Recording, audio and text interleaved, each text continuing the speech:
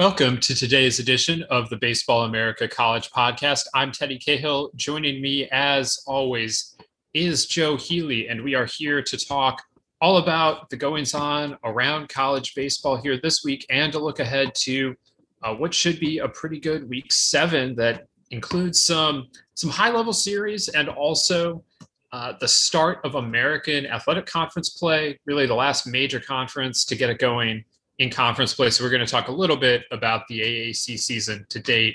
Spoiler alert, it has not been a banner start to the year for the Americans. So we're going to get into that.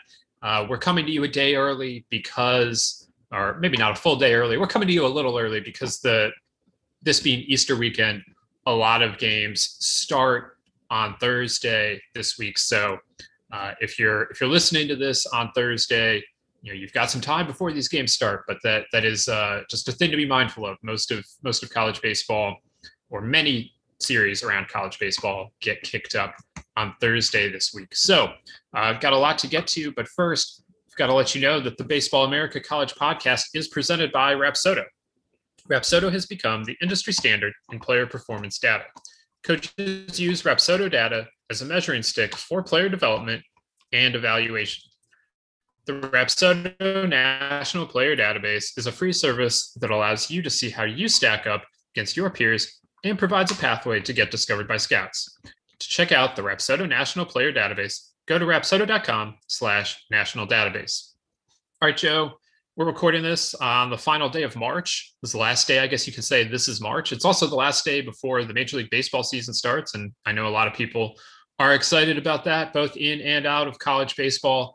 But we have our attention on this Week 7 of college baseball.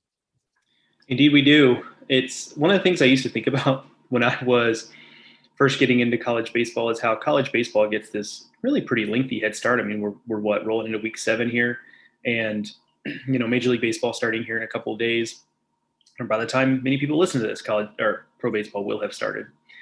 But I always thought about it as a kid how it's kind of funny that because of the scheduling differences where MLB is just day after day after day after day, like it really only takes like 6 or 7 weeks for MLB to more or less catch up to where college baseball is. And right around the time that college baseball is going to regionals, MLB has started to really close the gap on total number of games. And that doesn't mean anything. That doesn't matter. It's not consequential in any way, but it's just kind of my brain was just kind of always fixated on that idea. And to this day, I have no idea why, because I don't even really find it that interesting. It's just a thing that happens. But it's like my brain was required to kind of set a clock on like where we are in the season versus some other sports. Like it's setting like some timestamps or something. I don't know, but I don't think about it as often as I used to, but I still do think about it every time we start going into regionals. Like, Major League Baseball is about 45, 50 games in now. They're really catching up to us. And again, it doesn't matter, but it's something I think about. There's a lot of conversion this weekend, between the start of the Major League Baseball season, the Final Four of the basketball tournaments, and a lot happening here, and an interesting weekend of college baseball on tap. Maybe not quite the busiest, or I mean, they're all busy weekends at this point, but not necessarily a busy weekend of blockbuster series. We'll talk about Florida and Ole Miss in a bit. But the shine really got taken off of that one when Florida got swept last weekend and denied us a top 5 series again this week. So just a little bit less in terms of ranked matchups. Maybe that'll mean a little bit of an easier ranking for us next week, Joe. Maybe things could stay a little more static week to week. We'll see. Sometimes these weekends do provide, with so many upset opportunities, sometimes these weekends really deliver on those. So we'll see how this weekend shakes out. But, as always, you can subscribe to the Baseball America College Podcast on your favorite podcasting app, Apple Podcast, Stitcher, Spotify, wherever you're listening to podcasts. Subscribe, and we'll be continuing to give you your college baseball fix throughout the season. Today here, we wanted to talk a little bit about the American. I mentioned Joe wrote in 3 Strikes this week about where the American stands going into the start of its conference play. We've talked a little bit on the podcast before about how the American hasn't looked amazing to this point and what that means for its NCAA tournament chances. But Joe really dug into it this week ahead of the start of conference play, and I think it's a good time to kind of address where the league is. You've got East Carolina; they're ranked number 8 in the country, and they're playing really well. They just beat North Carolina on Tuesday night. They certainly look like the class of the league again. And then from there, it's just kind of one jumbled mess. No team really much ahead of the others. A lot of the teams are just within 1 or 2 games of 500, one side or the other. And, you have some teams that look pretty good at this point, or look okay at least, like Houston and Wichita State. And then you have Central Florida, which has, that big series win at Ole Miss, but also a lot of losses beside it. And I don't know, Joe, just let's leave the NCAA tournament aside for a second. Just when we came into this season, we thought UCF, we had them as the favorite, ranked number 24 in the country. We had East Carolina not very far out of the top 25. And there was a lot of talk between us about like, oh, what about like Tulane and Houston? Like they seem like they can be pretty good this year. And Wichita was off to such a sensational start in 2020, even if it was against not so great of a schedule. Like what are the Shockers going to look like in 2021? And, Memphis has a preseason All-American and Hunter Goodman. And you could really feel good about the teams all up and down the league. And now as it stands, there's not a whole lot to differentiate them, and not a whole lot to that's really been standout to this point in the year. Yeah, it's just a big pile of meh in the American is really the only way I can put it. And you're right. I kind of forgot about that, to be honest. That little part, the little piece of we actually were really excited about the American this year. We had Travis Jewett on the podcast. We had Greg Lovelady on the podcast. We talked a lot about what we liked about East Carolina. We talked about the hot start. Eric Wedge too. Don't forget him. Had Eric Wedge on the podcast. You're right. So, we talked a lot about the American and we were really excited about it. It's just fallen flat. I really thought the American could exist in a place where, we talked a lot about how is older rosters, more experienced rosters in college baseball going to be expressed in the actual schedule.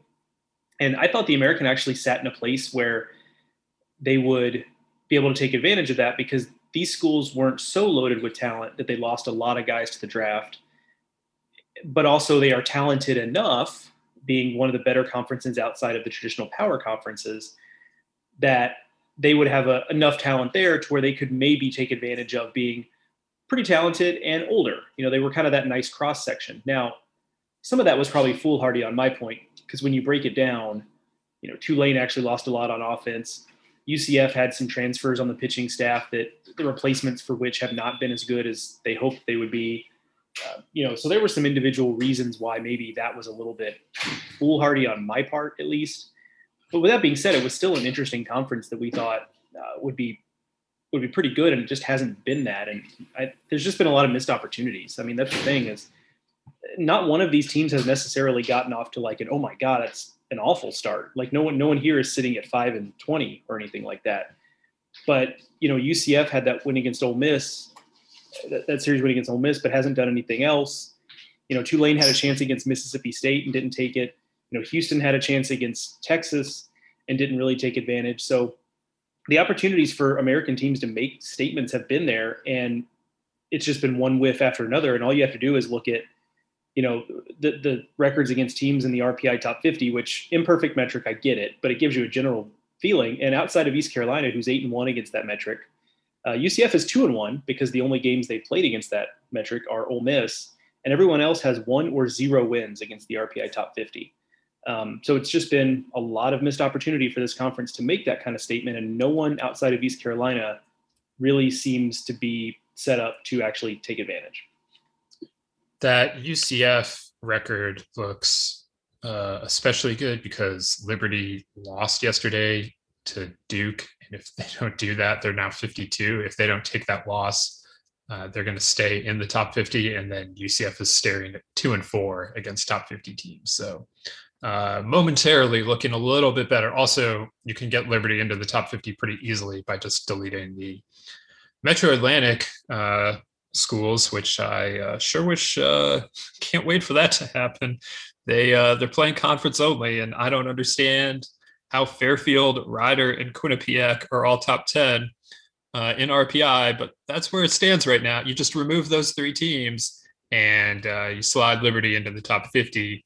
And again, then UCF 2-4. So it doesn't look good no matter how you slice it. And so now when I start looking at projected field of 64 stuff, I don't remember in the preseason if we had 3 or 4 teams, what side of the bubble Houston was on, but we certainly were looking at there was definitely at least a chance for 4 teams for the American. And now East Carolina's locked in.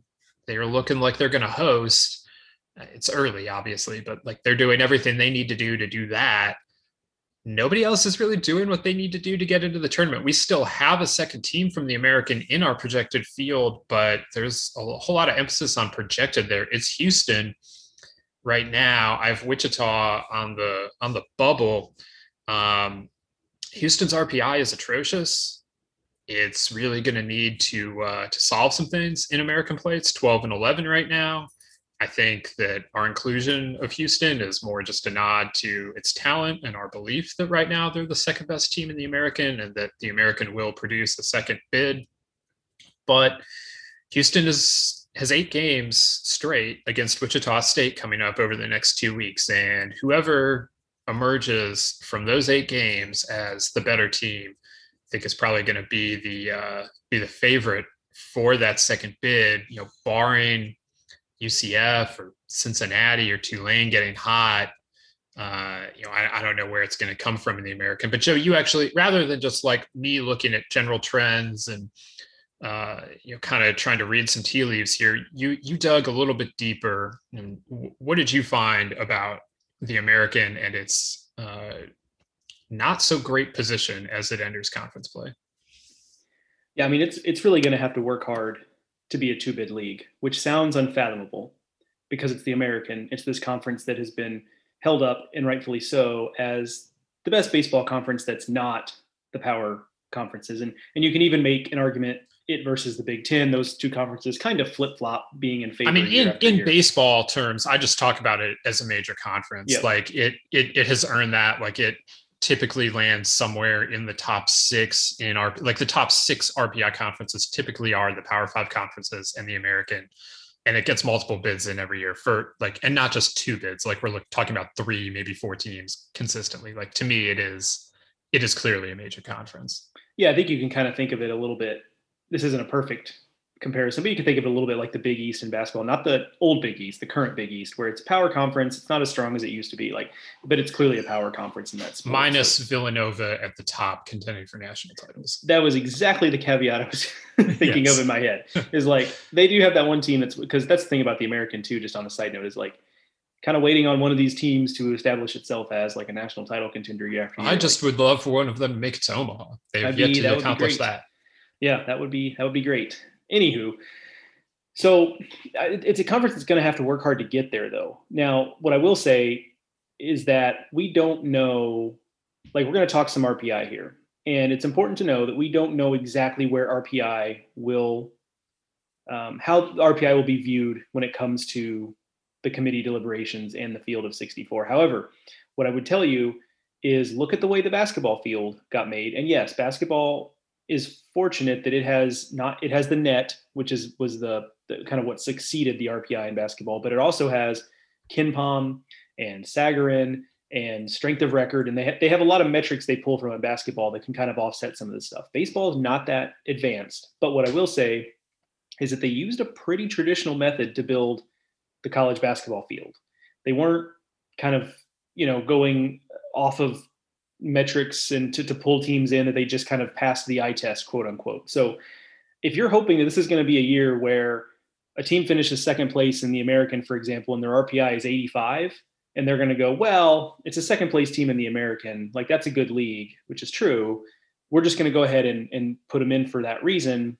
I can't imagine that happening. Now, they might not be in lockstep with RPI as they normally tend to be, but I don't think we're going to see a year where they're just going to be wildly picking and choosing teams they want because they don't trust the RPI. We can argue if that's a good thing or not, but I can't imagine that happening. And maybe later in another podcast, we can get into the reasons why we believe that to be true. But I think that we can work under that understanding moving forward. But the easiest way to get a second team in is someone other than East Carolina wins a conference tournament. I mean, that's always on the table. So there's that. But if they get a second team in, it's going to be one of two things, I think. It's that one team basically wins every game in American play or something close to it, except for their series against East Carolina, because they also can't have East Carolina tank, right?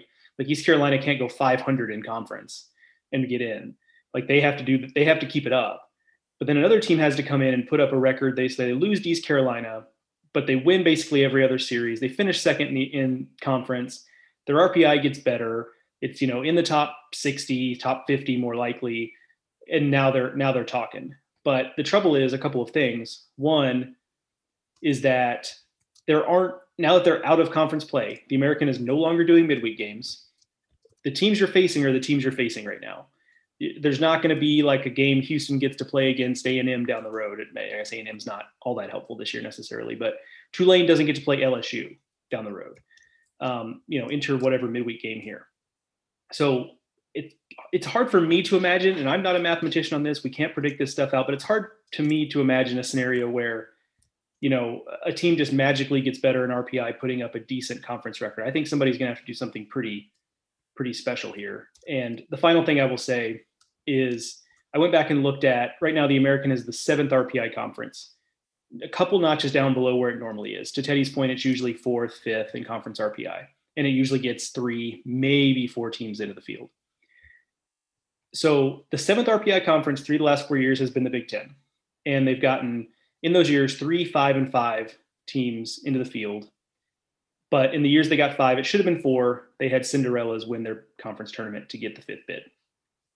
So that comparison, as I wrote in the article, doesn't necessarily work because the Big Ten's a bigger conference. And the Big Ten arrives at being the 7th RPI conference because it has a lot of good teams and a lot of bad teams. The American is kind of stuck in the middle where they don't really have any horrible teams in the RPI, but they only have the one good one. And that's problematic. So I think the better avatar here is actually 2018 ASUN, which was the 7th RPI conference that had a host in Stetson, and it had Jacksonville as the second team in. And Jacksonville basically got in because they beat every other team in the in the ASUN. They lost all their games to Stetson, but Stetson was so good that year, it created a high tide situation, and Jacksonville got in because they just basically didn't have any bad losses, and the RPI was helped by playing Stetson. So to me, that actually seems like the most likely path forward here, where a team avoids every other loss except ECU, finishes second, gets in with the help of some eye test, some understanding the American's a good conference, and then the RPI being a little bit better than it is right now. So my issue with that characterization is that Jacksonville went 26, like they had 26 non-conference wins. And like, obviously this year, like that's just not going to be a thing that like we see, and included in that 26 is whatever they did in the postseason. I'm just subtracting their final record of 40-21 minus the 14 conference wins they had. But the point is they were a legitimately good non-conference team, and none of these teams are legitimately good non-conference teams. So, yes, they played good schedules. Yes, Tulane is staring at, 3 losses in Starkville, and Houston lost a couple times to Texas, and Liberty, don't get swept at home by Liberty, UCF, but like, Liberty is, minimally a bubbly team. And, there are good things on these resumes, but at the end of the day, like, I don't know that there's anything that's going to distinguish them. So they're really going to need somebody to clean up in conference play. And that just is not something that ever happens in the American. East Carolina is fully capable of doing it. They have pulled away from the pack before, but there's never been, or at least there rarely is, much of any separation between these. Even between 1 and 8 in the American, there's rarely separation. But even in years where the regular season champion pulls away, all that means is then like 2-7 or 2-6 minimally are all bunched up and I think that's what you're looking at this year, and that's really bad news for the entirety of the conference in terms of getting that second bid. So it may just come down to, can anyone go to Clearwater and beat East Carolina in a weekend where East Carolina may or may not have anything to play for? They may be playing for a top 8 seed, they may not be.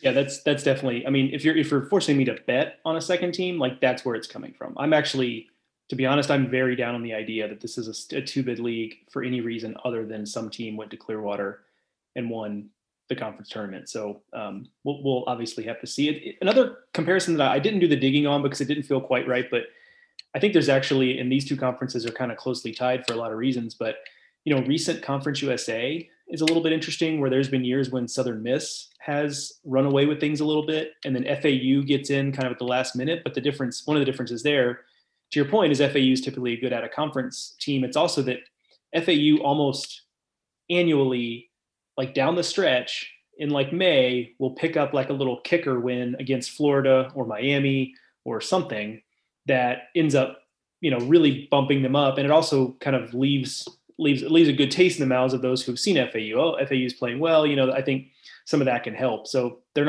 Americans not going to have any of that. So that comparison didn't feel quite right to me either, but suffice it to say that the American is really in uncharted waters here. Yeah, I mean, I think what this is an Eastern version of the Big West the last few years, and it's just not going to look natural for there only to be one American bid. But like that is probably the way we're trending here. And oh, by the way, the Big West is having a terrible year this year too. So, these two leagues that kind of exist like right on the edge of like, are they a major conference? Are they not a major conference? Like neither one of them having a particularly good season this year, but it may get papered over in the Americans' case by East Carolina. Because if ECU puts together a nice run in the postseason, there's probably not going to be a whole lot of time spent thinking about like, well, what went wrong for UCF and what went wrong for Tulane and what happened to Houston? So we'll see where all of that takes us. Probably the series of the weekend for me in the American is Wichita State and Houston. And if you don't like it this weekend, you can catch it again next weekend in a little quirk of scheduling. But that's probably to me the most interesting thing that's happening in the American this weekend. It's funny you bring up a team getting if East Carolina gets to Omaha. This is probably exactly why you bring it up. But Fullerton would make kind of like in recent years make the odd Omaha run here and there, and it really did kind of, the people on the West Coast who still want to prop the Big West up as a major conference in college baseball point to Omaha appearances when really I think those are just, for the most part, just kind of like little happy accidents that Fullerton got hot at the right time and really did kind of paper over some of the shortcomings of that conference that we're now seeing front and center. So that is an interesting comparison if that's the way it ends up really playing out. All right. So we'll check back in the American throughout the season, of course, but that just wanted to give you guys a little bit of a taste of where things stand. We are going to move on to highlighting some of the weekend's biggest series, some of the keys to watch in those series. And we'll get to all of that here in a second. But first, check this out.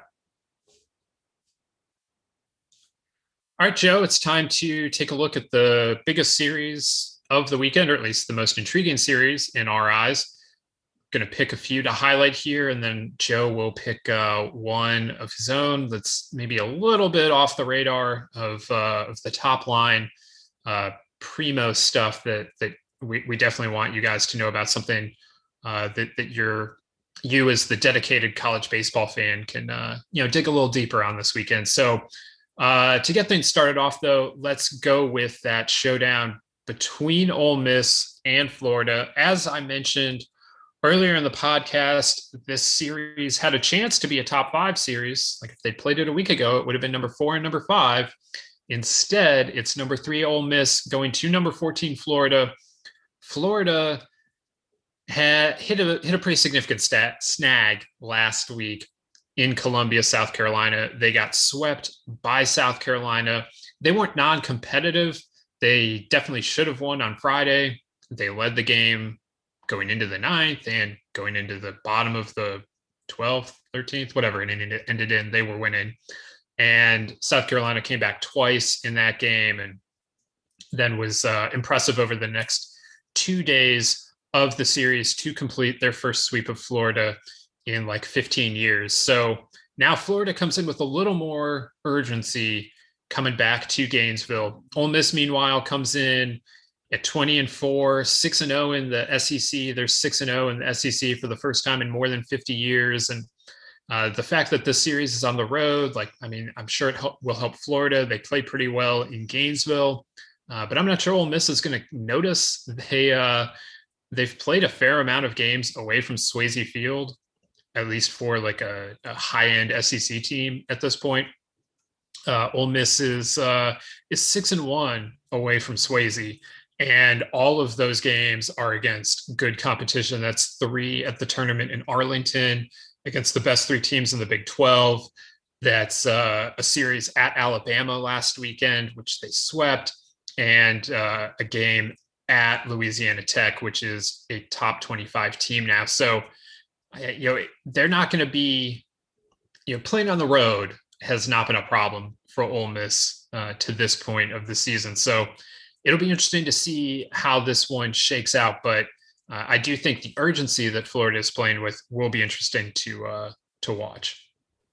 100%. Yeah, Florida just needs it. They need it bad. And, they lose this series, suddenly they're underwater in the SEC. And that's not necessarily something to get overly worked up about, because as we've talked about before, there are just going to be teams under 500 or fighting around 500 in the SEC and the ACC. That it's just the nature of the beast in those conferences. They also still have, it'd be under 500, but they still have Missouri, and we'll see how good Kentucky is, but they've yet to play either of the 2 teams that we expect to be the 2 worst teams in their division. For sure. Yeah, if they finish under 500, we'll probably have a different discussion. But they'd be 4-5 in that scenario, and it's a little early for worry about that. But certainly there does need to be a little bit of a sense of urgency here. I think with Ole Miss, one of the things I was a little interested to see with Ole Miss is there's no denying last year's team just had kind of a some mojo, I guess, for lack of a better way of putting it. That team was really good. They knew they were good. They were playing really well at the time the season ended. Obviously, that's continued. So I was a little worried that maybe, they lose some pieces off of that team, notably Servideo and Keenan. Do they roll that over into 2021? And it kind of looks like they have. It feels like a pretty just similar team in terms of having that mojo going. And you add on top of that, now Gunnar Hoagland is one of the best arms in college baseball. And, they lost Nikhazy for a while, but it didn't really matter. So this team really, really is rolling here, and has gone a little, we talked about last week how Arkansas and Mississippi State took some of the shine last weekend because they were playing against each other, and it kind of maybe boxed out Ole Miss from being in the discussion among the best teams in the SEC, but they're really right there. On Florida's side, you can point to a couple things that have gotten them where they are here, and one of them is that Hunter Barco on Sundays has not been very good. It's kind of a weird stat line because he's not really walking anybody, and he's striking out a ton, but it's just that he's maybe getting hit a little bit better than he would expect, and I'm guessing he's had some cluster luck with the hits and just some bad innings. I know against Miami early in the season, it was just like things just snowballed on him in one inning. But the other thing is Judd Fabian, and they're different players, different positions. So let me be very, very clear, because I know some listeners will take this as a literal comp, and I don't mean it that way. I'm just saying in terms of the performance, it reminds me a little bit some of later stage Casey Martin at Arkansas, where he's still hitting with some power, but the strikeouts are a real problem. He's got 40 of them so far this season, and less than 100 at bats. And so he just hasn't been the dynamic player that I thought he would be coming into the season. I know Teddy thought he would be coming into the season. And if Fabian's doing, the offense has still been pretty good for Florida by and large, but if Fabian is the player that we thought he would, suddenly we're looking at, one of the better offenses in the country. And it just hasn't been that, because we're talking about a potential national player of the year that just hasn't been anywhere close to the level that we thought he was going to be coming into the season. Yeah, that's been an issue. The pitching has been okay this year, and that's maybe not for Florida. Maybe that doesn't sound very good at all. Their starters last weekend, none of them went more than 5. That's an issue. But their fielding has been an issue too. It's just been a lot of things that Florida typically does not struggle with. They've struggled with this year, and they clean any one of them up if they find a way to get the most out of Mace, Leftwich, and Barco, which is supposed to be the best rotation in the country, or at least on the very short list. If they clean up the defense so that it feels like one of the best teams in the country, like Florida traditionally does, instead of what is right now probably a below average fielding team. If they, get it's not just Fabian among like the premium Florida position players that aren't really doing what you would anticipate them doing. Now, Fabian's the highest profile of those, but Josh Rivera, who I was so very excited about, going back to when he was in high school, and he's hitting sub 200 right now. It's not what you would expect. Jacob Young is sitting 327, so I don't want to put anything on him, but that's also a guy that has hit close to or above 400 previously. So there's just been a lot of stuff that hasn't quite come together for the Gators. And I guess you could look at that very positively that, okay, yeah, they're where they are right now. They're not where they want to be, but theoretically the talent is all still there, and they'll clean it up and they'll get a whole lot better going forward, because right now they're not playing anything close to their ceiling. And, they are still, they swept Texas A&M like the 2 weeks ago, like not even 2 weeks ago, whatever. So you can look at it that way. You can also look at it and say like, okay, this is a month into the season. Like, why has nothing clicked yet? And, I would still bet on them figuring some stuff out. I also think that, sometimes things just don't come together. We're talking about 18 to 22-year-old athletes. Like, sometimes it's just not going to work the way that you expected it to work. And that's there's a very real chance, I suppose, that that's what you're looking at here with the Gators. But I would bet on them figuring it out eventually. I don't know that it's going to happen this weekend, though, because Ole Miss has been ultra impressive. Yeah, UCF found a way to win that series, but nobody else has really figured out anything out against the Rebs. Tim Elko was one of the best hitters in the country over the last month after, a slower start. First couple weeks of the season, he's really, really, really turned it on, playing like the player that they need him to be to fill in for some of those guys they lost in the middle of the order last year. And they got Doug Nikhazy back last weekend, which is big. They have Gunnar Hoglund pitching like a top 10 pick. They've got a lot going on right now, and they're going to be a difficult team for Florida to beat this weekend. Indeed. I forget if I've said this on the podcast or if you and I both have done some media stuff where we've talked to people about Ole Miss. So I forget if it's like I've talked to you about this or I've talked to someone else about it, but one of the impressive things that they've done is getting guys like Kevin Graham and Tim Elko, who have been nice players in the past, to now become stars in this lineup. And it's kind of the Louisville method, where sometimes in college baseball, we're guilty of, we lose players on rosters. And so when we look to, okay, who's the next star, sometimes we're guilty of like looking at the next recruiting class and just kind of, assuming like a plug and play situation here. And sometimes we overlook the guys who have been biding their time, or the guys who have, played but haven't really broken out yet. And, Louisville time and time again shows us the folly in that. However, it's a mistake we still continue to make. And Ole Miss is giving us another example with those two guys in particular, because, the offense has been pretty good, and they've been right in the middle of it. Without those two kind of turning into stars the way they have, I think it would be a very different story with how we feel about the Ole Miss offense at this point in time. And so for Ole Miss, I think that's a big thing. I think that last week we saw South Carolina, and yes, they got some help from the wind and things like that on some of the home runs for South Carolina. I get it. But I think we saw a little bit of a blueprint with South Carolina. Florida's Pitching has not been quite as good as they expected it to be. They've also, because of some injuries, don't have the depth they may be expected to have.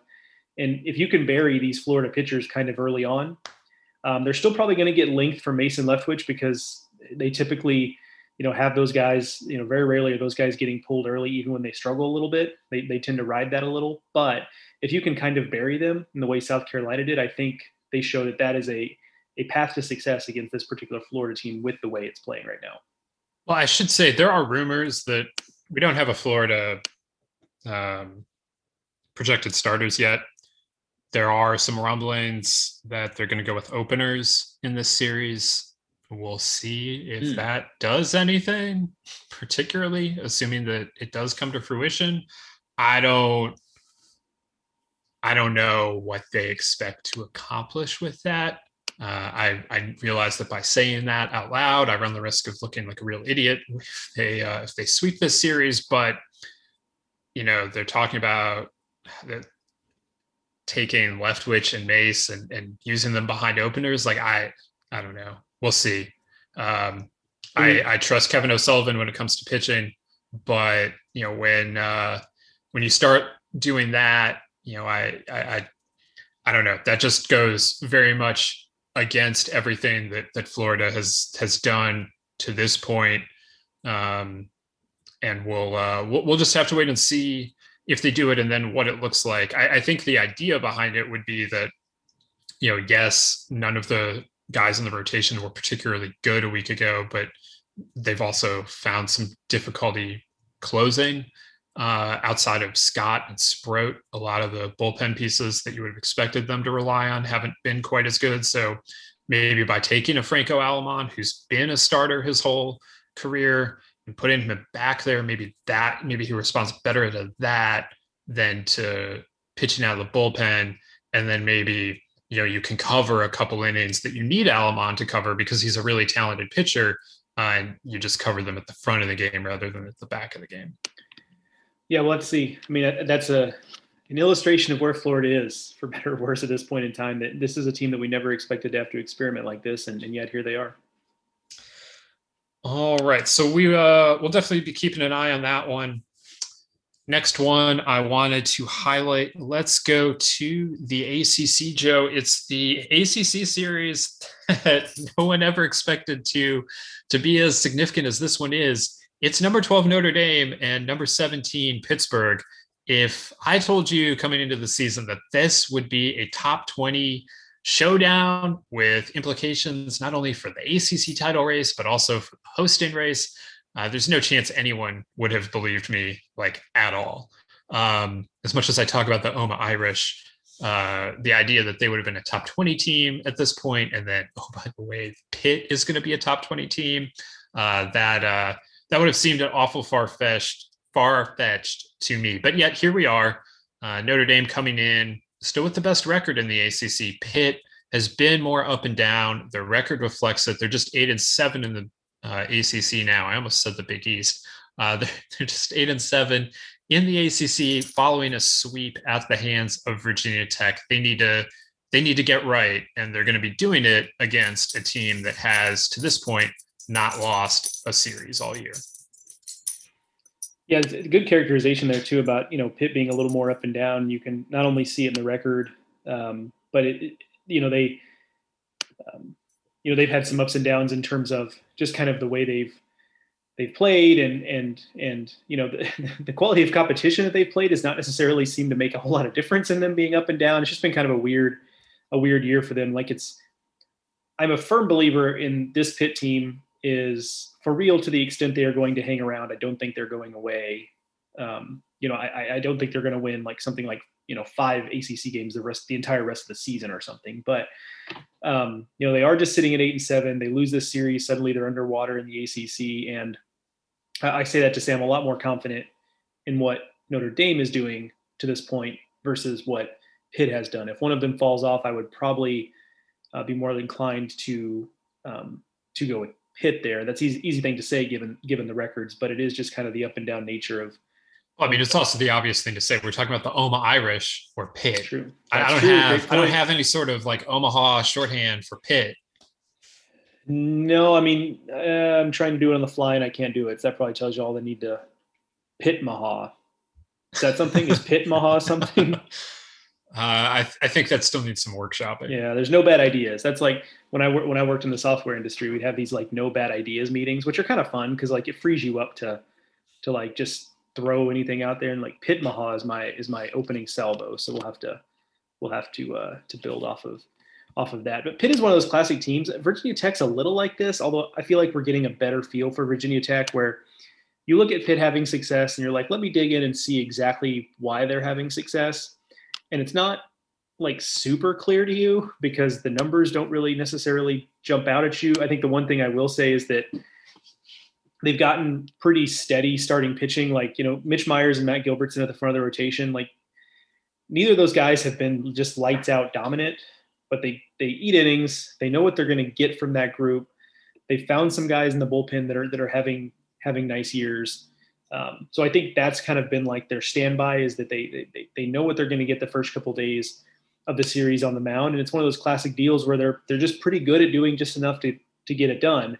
I have not followed up, but one thing to watch with Pitt is that David Yanni, who was playing second base for them, injured his shoulder in the finale of that Virginia Tech series, and that's problematic because he's their best power bat, not hitting for a ton of average, but has a high on base.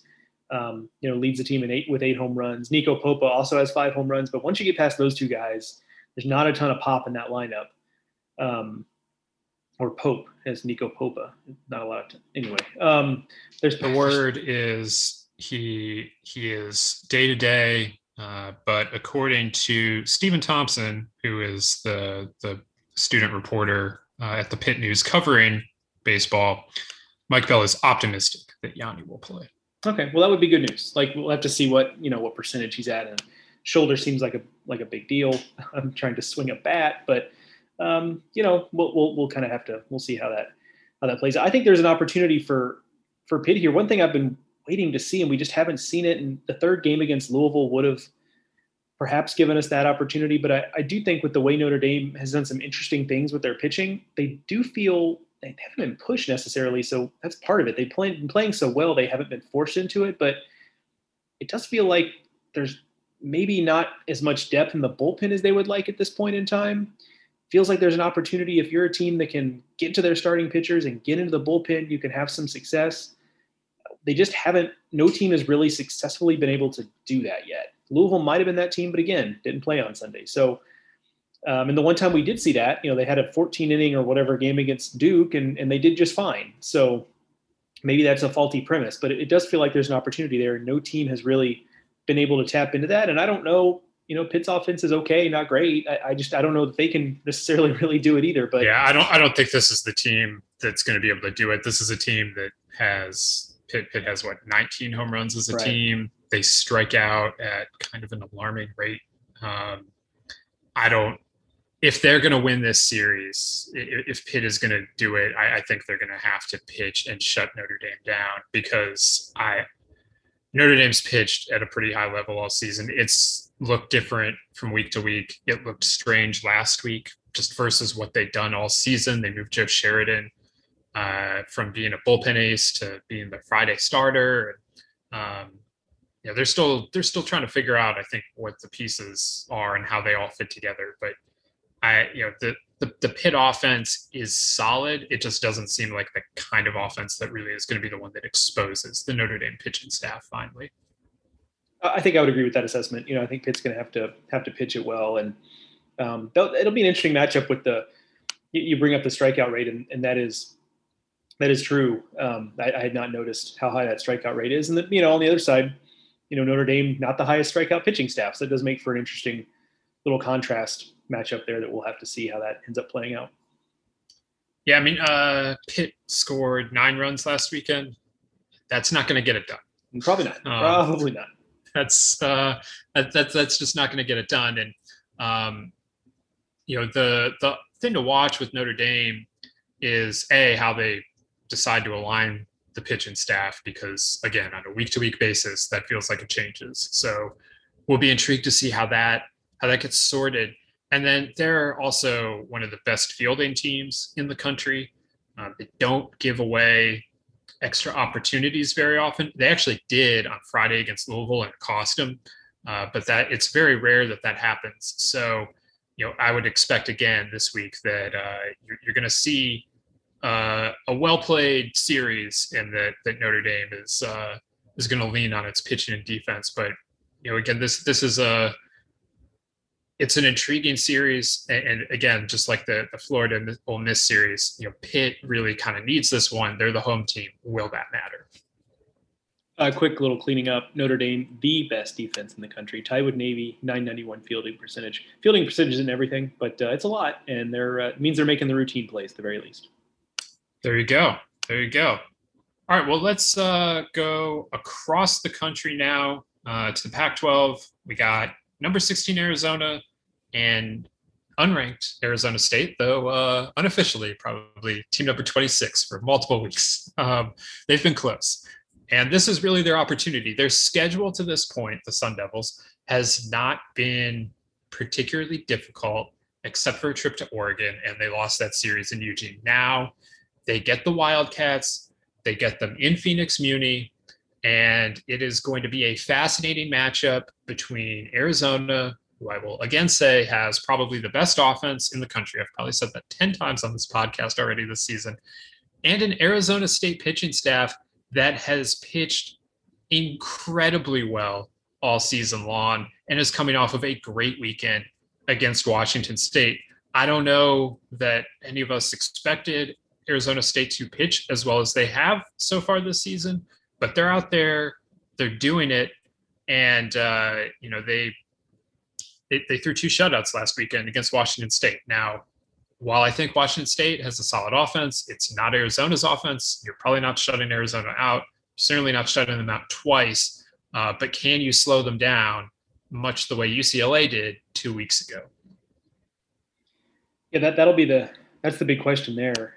What they're doing on the mound is incredibly impressive. It kind of leads me to wonder, like, how good was this pitching staff going to be if everybody had been healthy? And I know that's not the simplest question, because if certain guys had stayed healthy, maybe a guy like, Brock Peary doesn't get a chance to do what he did last weekend against Washington State, and we never know exactly how good he is. So I get it that it's not that simple, but man, if all the guys who have been good for them since those injuries happened, were as good as they are, and then you add those guys being healthy as opposed to injured, like suddenly you're talking about, like, my goodness, like one of the better pitching staffs certainly on the West Coast and perhaps in the country based on what they've done. But this will be a whole different challenge for sure.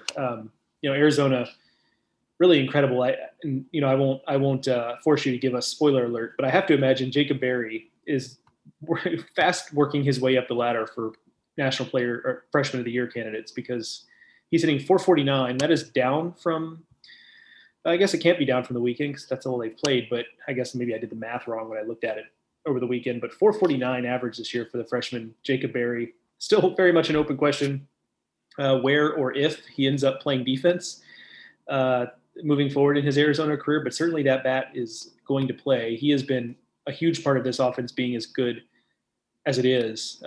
Some of the other guys that we expected to be good have been good, but man, he's been above and beyond, I think, what anybody could have expected here. But to your point, if Arizona State can slow down, you're never going to stop that offense. But if Arizona State can slow down that Arizona offense, I don't know that it necessarily makes me feel anything less about the Wildcats necessarily, but it would really start to hammer home the idea that this Arizona State team is actually pretty good, and beyond just being kind of a good story that they're overcoming all of these injuries, because the lineup is pretty good too. It's not Arizona good, but like it's just a nice, well-rounded team. They're playing pretty good team defense. They found enough arms to fill in those gaps.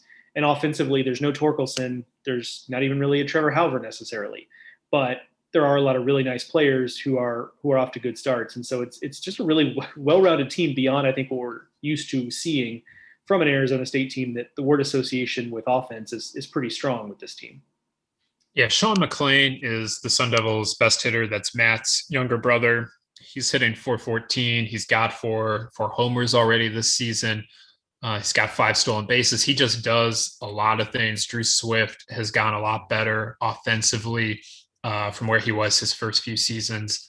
He's the one guy from the infield that's back from that 2020 infield that was so good. He's back, and they've gotten some nice contributions from Ethan Lawn and Hunter Haas, who were two freshmen, and they're putting it together.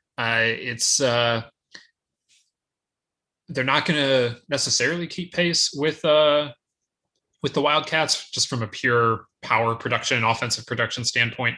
But if their pitching staff does what they're capable of doing, they might not need to. So, I'm very intrigued by this. I've liked Arizona State all season long. I've just been kind of waiting for them to really make a statement that, yes, this team is more than just a kind of mid-level Pac-12 team. Like they can shoot higher than that. And this weekend is their latest opportunity to do that. They did very well at Oregon. They just lost the series. It was, they very much were there with the Ducks on the first weekend of Pac-12 play. So now in a rivalry spot, can they take that next step against what we think to be a pretty darn good Arizona team? Yeah, that's the question, because I think this really kind of, I don't want to put too much on the series, but I think this will go a long way towards telling us where in the pecking order we need to slot Arizona State here. Are we talking about them alongside UCLA and Arizona, or do we talk about them more with the whatever we determine to be the second tier of the Pac-12, which is still taking shape, but probably with an Oregon State or an Oregon kind of floats between the two groups maybe. I think this weekend will go a long way towards telling us where we need to put them there, because I think right now they are kind of the ones floating between the two groups along with Oregon that we're not quite sure exactly what to do with just yet. Speaking of getting some clarity, let's go to the Big Ten, where we're still seeking some clarity, and that's because they're only a few weeks into the season, and the Big Ten can be pretty stratified, and you just end up with a lot of weekends where teams are playing, the better teams are playing teams that you figure are not. Now, there is no Big Ten tournament this year, but you would figure to be not Big Ten tournament level competition.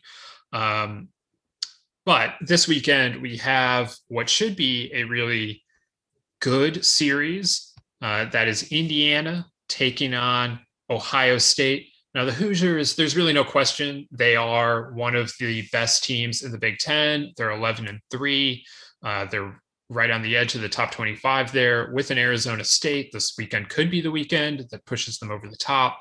Ohio State is a team that we're still kind of trying to figure out what's going on with the Buckeyes. They have not started as well as you might have expected them to, considering their pitching staff. This weekend, though, offers an outstanding opportunity. And, on the flip side, this is going to be Indiana's biggest test to this point, we assume. Still, again, we're trying to learn about these teams, but Indiana's racked up that 11-3 record playing Rutgers, Minnesota, Penn State, and Purdue, and Michigan State.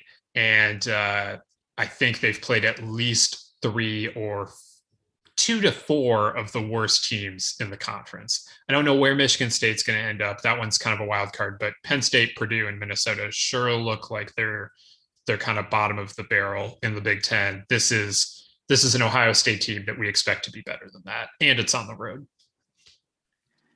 Yeah, it's a interesting one, and I look at Ohio State, and it's one of those deals where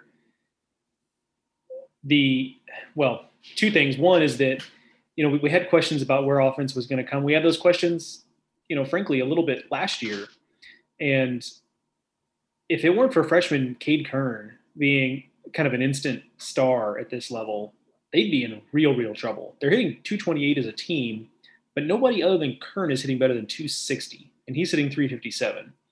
So he's been a revelation, and absolutely, like they needed it. But they, early when I saw them in Greenville, I was kind of excited about what I saw from Connor Pohl. Like Connor Pohl's a guy been in the program a long time, just got a big physical guy, but he looked like he transformed his body a little bit. Like he was taking good at bats. He was physical, and Zach DeZenzo is kind of a similar story, but like some of the things I saw there. Sam Wilson, who was hitting the leadoff spot, I don't know that he is now, but was hitting the leadoff spot at the time. Kind of liked what I saw from him, and the offense has just fallen flat outside of Kern. So that's been a problem that we kind of saw coming and has been outside of that one player, maybe even worse than I would have expected. And the pitching has been good in spots. It just hasn't been as good as it could be. I've got a story coming in the magazine here pretty soon about the way Ohio State approaches pitching. And I'll, if you're interested in that, go read it in the magazine or online here before too much longer. But, they really thought this was and it's true, this is the best staff they've had in terms of arm talent at Ohio State that this coaching staff has had. But Seth Lonsway has really kind of struggled. The same old issues with Lonsway have continued to pop up where he's averaging right at 5 innings a start. He's walking too many guys. He's still hard to hit, but he's just giving away a lot of free passes, and that continues to be a problem. A lot of wild pitches, which is a problem. They've been pretty good in the bullpen in places. TJ Brock has been excellent, but Jack Neely, the Texas JUCO transfer, has been okay but not great. Garrett Burhan has been a tick worse than maybe thought he would be. They've struggled to find a fourth guy. It's been mostly Will Finnig, and he has just not been very good. So the pitching is not bad, but it's also not as good as the talent would suggest it could be. And when you couple that with the offense that has just really, really struggled outside of one guy, that's a recipe for Ohio State being 8-7 and like a really uneven 8-7. They'll have games where it's like, aha, they're figuring it out. This is great. And then they have games where they just aren't all that competitive. So it's been kind of hard to read that team. And it's different from Indiana, which is a team that has just kind of rolled on. And, it's interesting because with Indiana, we've talked a lot in the past in previous years about it being an offense that, it's going to strike out some, it's going to hit some home runs. You're just going to take the good with the bad. And this year so far, the good has outweighed the bad. The offense still kind of looks a little like that. Maybe not as many home runs as you might have expected so far, but Cole Barr's off to a really nice start. Drew Ashley, Grant Richardson, like those are the guys you want to see off to good starts for that offense. So that's been good. The difference maker for Indiana has just been the way they've pitched. And, McCade Brown has not lived up to those first two starts that he put together this season where he was absolutely dominant, but he's still been pretty good. And then Tommy Summer, like the ultimate, crafty lefty pitcher's pitcher, has been as advertised in that role. And he's really kind of steadies that rotation. So, I think the gap between Michigan and Indiana is maybe not very big. And I think this will be an opportunity for Indiana to continue to show that this weekend. One thing I'm interested in this weekend, and given what we've said about Ohio State's offense, I don't know that this is the weekend that it really gets answered, but Indiana has only used 11 pitchers this season. And I mean, that's a little bit jarring when you go look at some of the numbers of the teams that they've played 14 games. That's a part of it. But, you go and you look at some of the teams in the SEC or the ACC or the Pac-12 or really anywhere else. And like they were using more than 11 pitchers. And so on the one hand, that means that Indiana is getting good length from their starting pitchers and that they have a group of relievers that they really can rely on, starting with Matt Lebwicki at the back of the bullpen. He's been great as a closer for them. So all of that is good, but they the last 2 weeks, Indiana has only played 3-game series. This is a 4-gamer, so they're probably going to need a little bit more pitching, just a little bit more.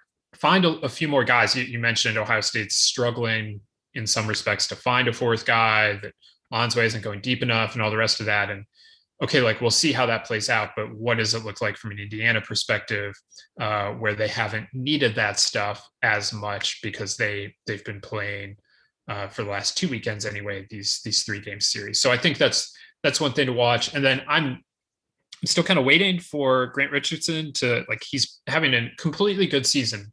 He's hitting .333. He has 3 homers in 14 games.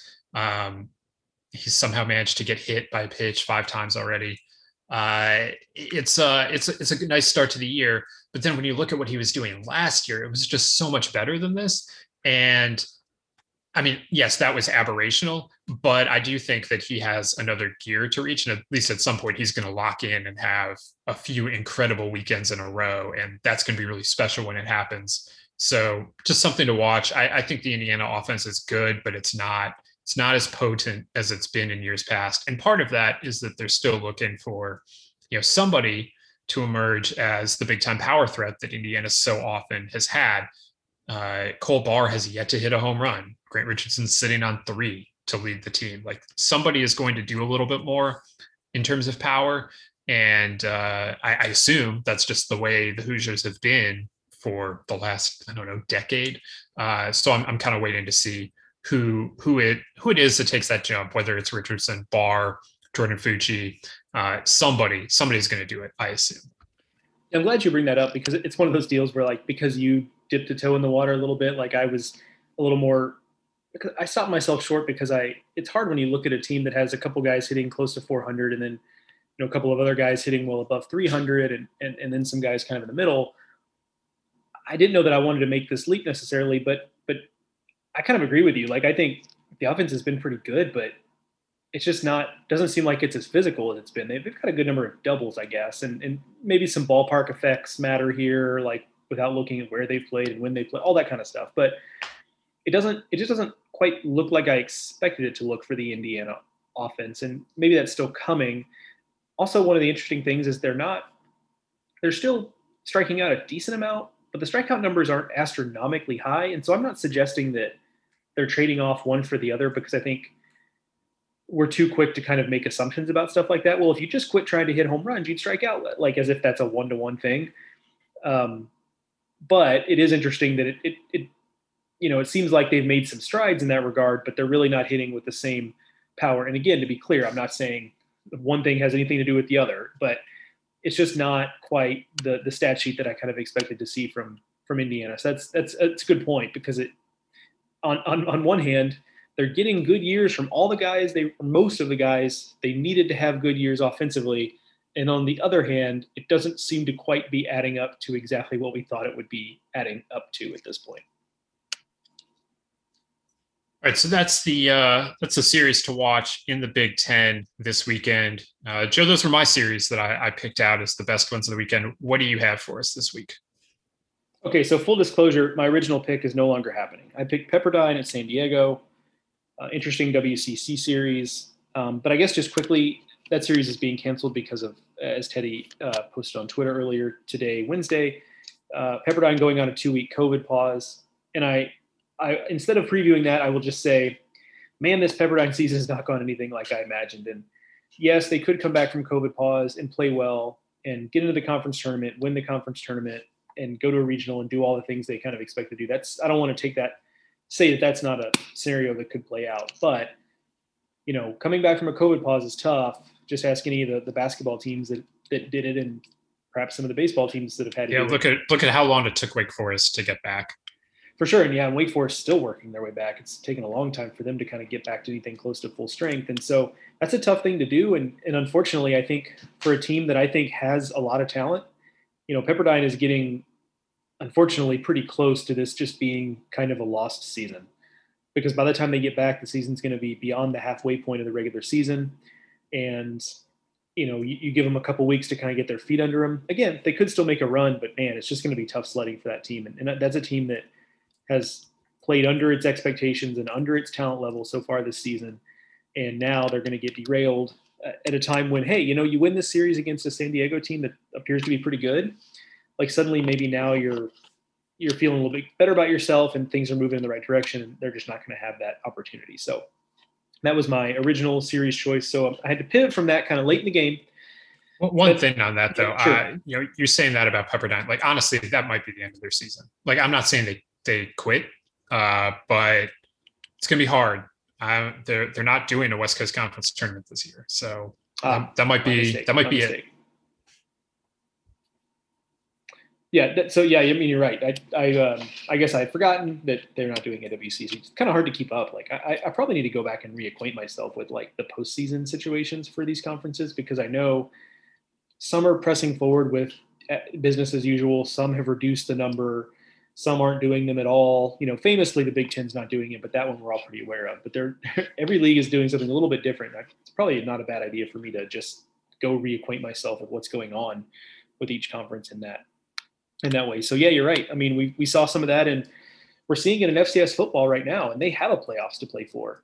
Now they don't have conference tournaments, so if you start 0-3 in conference play in football, you're kind of toast. But we've seen it now where I think half a dozen different teams have, after 3 or 4 games, just decided, we're gonna not do this and get ready for a fall season, which is of course the variable that's different in football, is that FCS perhaps kind of crazily, is trying to play a spring season and then turn around and play a normal fall season. So teams are bailing on that rather quickly. So anyway, so the series I kind of chose hastily at the end, and I really want to kind of use this as a jumping off point to tap into some of Teddy's expertise on this conference and kind of his thoughts. I know he spent a little time thinking about it, but believe it or not, in the MAC, we are sitting in a situation where Bowling Green, which is hosting Kent State this weekend, is sitting at 6-2.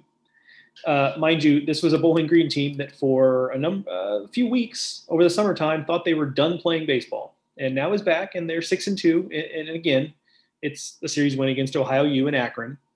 Neither of those teams have been particularly good so far, so take that with however many grains of salt you want to take it with. But 6-2, and Kent State sitting at 1-3, and a Kent State team that also didn't do very much in non-conference. They did get one win against Mississippi State, so I guess kudos there. But they just haven't been quite the Kent State team that we're used to seeing. Still got a lot of time to figure it out in the MAC, but I'll just throw it over to you, Teddy, to kind of give me the rundown on what you've seen from Kent State so far, and not just what you think about this series, but just kind of the MAC at large to this point. Well, I want to thank you for giving me this platform to do so. Here's the thing about the MAC. It's basically, they are a conference that is not having a tournament. And, honestly, it sure looks like this is not going to be Kent State's year. You don't lose a series to Northern Illinois. Now, this is a Northern Illinois team that we think might be better than recent vintage NIU teams, but you don't lose a series to NIU to open MAC play typically, and then go on to have what would normally be described as a good year, particularly not when you do this at home. So I regret to inform you that I think Kent State is just not going to have a particularly good season. They're sitting at 8-11 now, and that NIU team that beat them went on to lose a series at Miami of Ohio the next weekend. Now, Miami is one of those three teams tied at the top of the standings with Bowling Green and Ball State at 6-2. And the more that this continues, the more that it looks like it might be Miami and Ball State, two long-standing rivals, as the best two teams in this conference. Now, Central Michigan still probably has something to say about this. They did win a series at West Virginia. They have only played the one conference series so far. It was a split against Ohio. So we'll see where the chips come in on that. But for Bowling Green, just regardless of whether they can keep this up or not, I don't really care. It is remarkable what they are doing. They not only was their program canceled, basically every player enters the transfer portal after that, and several of them found new spots and left. And they stayed gone. They did not come back. They left, and they're gone now. And so that took away a few of the better players that Bowling Green had. And they started the season getting swept at Middle Tennessee State. They played well against James Madison the next weekend, but then they got swept in a 4-game series at Western Kentucky. And, it wouldn't have been that surprising, I don't think, if just from there, things had just kind of continued to spiral downwards. But no, they got back on track. They won a series at Ohio, which is a solid team, I think. And then, Akron, not good either, particularly, but they went out and they took care of business there. So absolutely, congratulations to Bowling Green for coming out and playing this well at the start of the season. I know that they aren't going to be just satisfied with this from here. They're going to want more, but this is a chance. This is their first home game since the program got cut. I hope that they're all able to really enjoy that as much as possible. I don't know offhandedly what the Bowling Green attendance situation is, but I hope as many people as possible are able to take that in, even if it's just the parents, because just for them to have gone through what they've gone through and now to be coming out of this through 2 weekends tied for first place in the MAC is a significant accomplishment. But we're going to find out how good this BG team is a lot more over the next month. It's Kent State, it's at Central Michigan, it's Miami. There's Ball State the first weekend of May. So we'll find out in a hurry. But for now, one of the better stories I don't want to, maybe not so far as to say in the sport, but it's a really good story and certainly the best story in the MAC to this point. Yeah, fun to see. And, it's possible what they all went through together as a team, kind of a galvanizing effect a little bit. And maybe that's some of what we're seeing here, which makes it all the cooler, that they're pulling off what they're pulling off. Certainly it's hard not to root for them a little bit, just given what they've been through. But looking forward to seeing the rest of the season in the MAC. They got some interesting stuff there. Ball State's got some good pitching talent. Central Michigan still has a lot of holdovers from that team that was excellent in 2019. And I've actually meant to dig around a little bit at that because, knowing that, makes it to where them being just 10-8 is a little bit curious. So, but certainly that's a talented team. Miami, Ohio has a guy throwing 101 miles an hour. So there is that as well. So lots to see in the MAC. Looking forward to seeing the rest of it play out throughout the rest of the season. No doubt about that. All right, that's what to watch this weekend around the country. We'll see where this weekend takes us. Like I said, not that many ranked series matchups, but sometimes that means that there's more of a chance for upsets. So we'll see what this weekend has in store for us. And no matter what it does, we will be back here with another edition of the Baseball America College Podcast on Monday. So if you're subscribed to the Baseball America Podcast on your favorite podcasting app, that'll pop there right into your phone and you can check it out. Until then, we'll have plenty of coverage over at baseballamerica.com. And you can follow us on Twitter for even more, hopefully insightful analysis. From myself and Joe, I'm at Ted Cahill. Joe is at Joe Healy BA. I want to thank you all for listening to this edition of the Baseball America College Podcast, presented by Rapsodo. For Joe, I'm Teddy. We'll talk to you next time.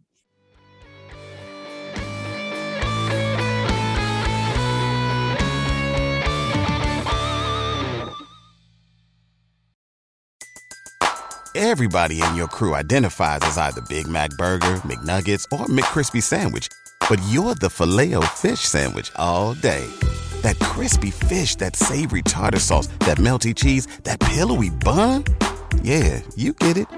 Every time. And if you love the Filet-O-Fish, right now you can catch two of the classics you love for just $6. Limited time only. Price and participation may vary. Cannot be combined with any other offer. Single item at regular price. Ba-da-ba-ba-ba.